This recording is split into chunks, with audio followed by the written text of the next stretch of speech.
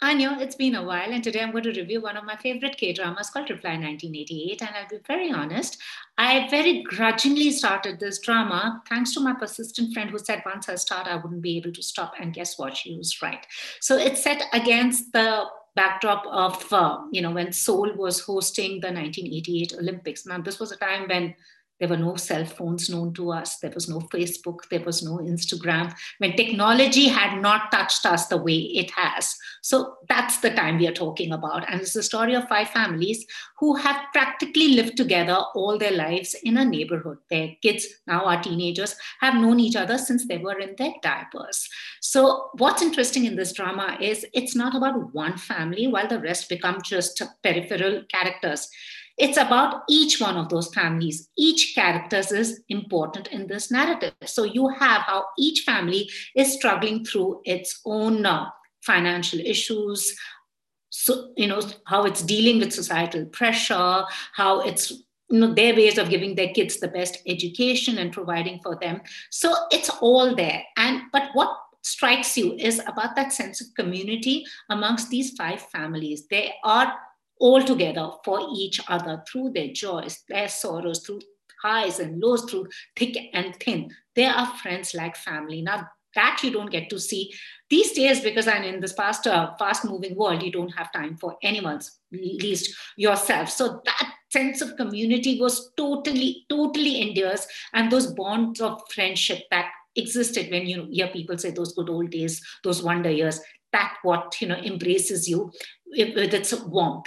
So then you have these five teenagers who are all in various stages, taking a step into the adult world. So there is Doksuna Hairi, who is the only girl amongst those four boys, and she's regarded as one of them. They don't take her seriously. She is not a very a good student in school, spends her time reading those romantic books, those forbidden romantic novels. I totally got that, painting her nails with felt pens. And then you have the boys. You have Sunwoo, who's been brought up by a widowed mother, and he's bright, and he's all set to take his medical entrance exam. He's the man in the family, but then he's in love with an older woman. So how does he deal with that? And on the other hand, there is Teki, played by Park Bogum, who has dropped out of school, has a widowed father, and he's a very quiet, shy kind of a person, but is a champion when it comes to Baduk, But he's very quiet, seems like a simpleton, but then the flashes in his character, you're like, hey, this man is actually not what we think he is.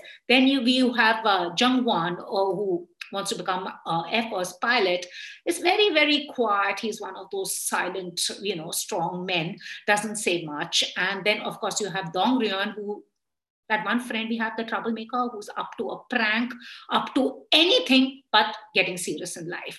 So it's the dynamics between these five friends. And of course, raging hormones and love blossoming. Should you express, how do you express those little nuances, really uh, strike a chord with you, because we've all lived through that.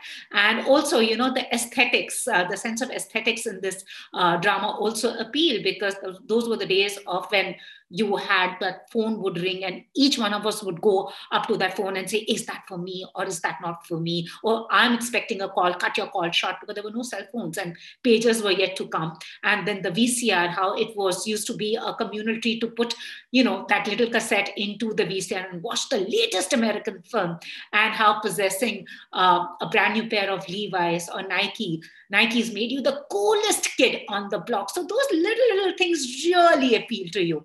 And that apart, also the way the narrative flows, because you have I'm not going to let out any spoilers, you have one of the characters who are now a couple, well into their 40s, looking at the past of the years gone by, how now the neighborhood has completely changed. Technology has overtaken them. Now they have their own kids.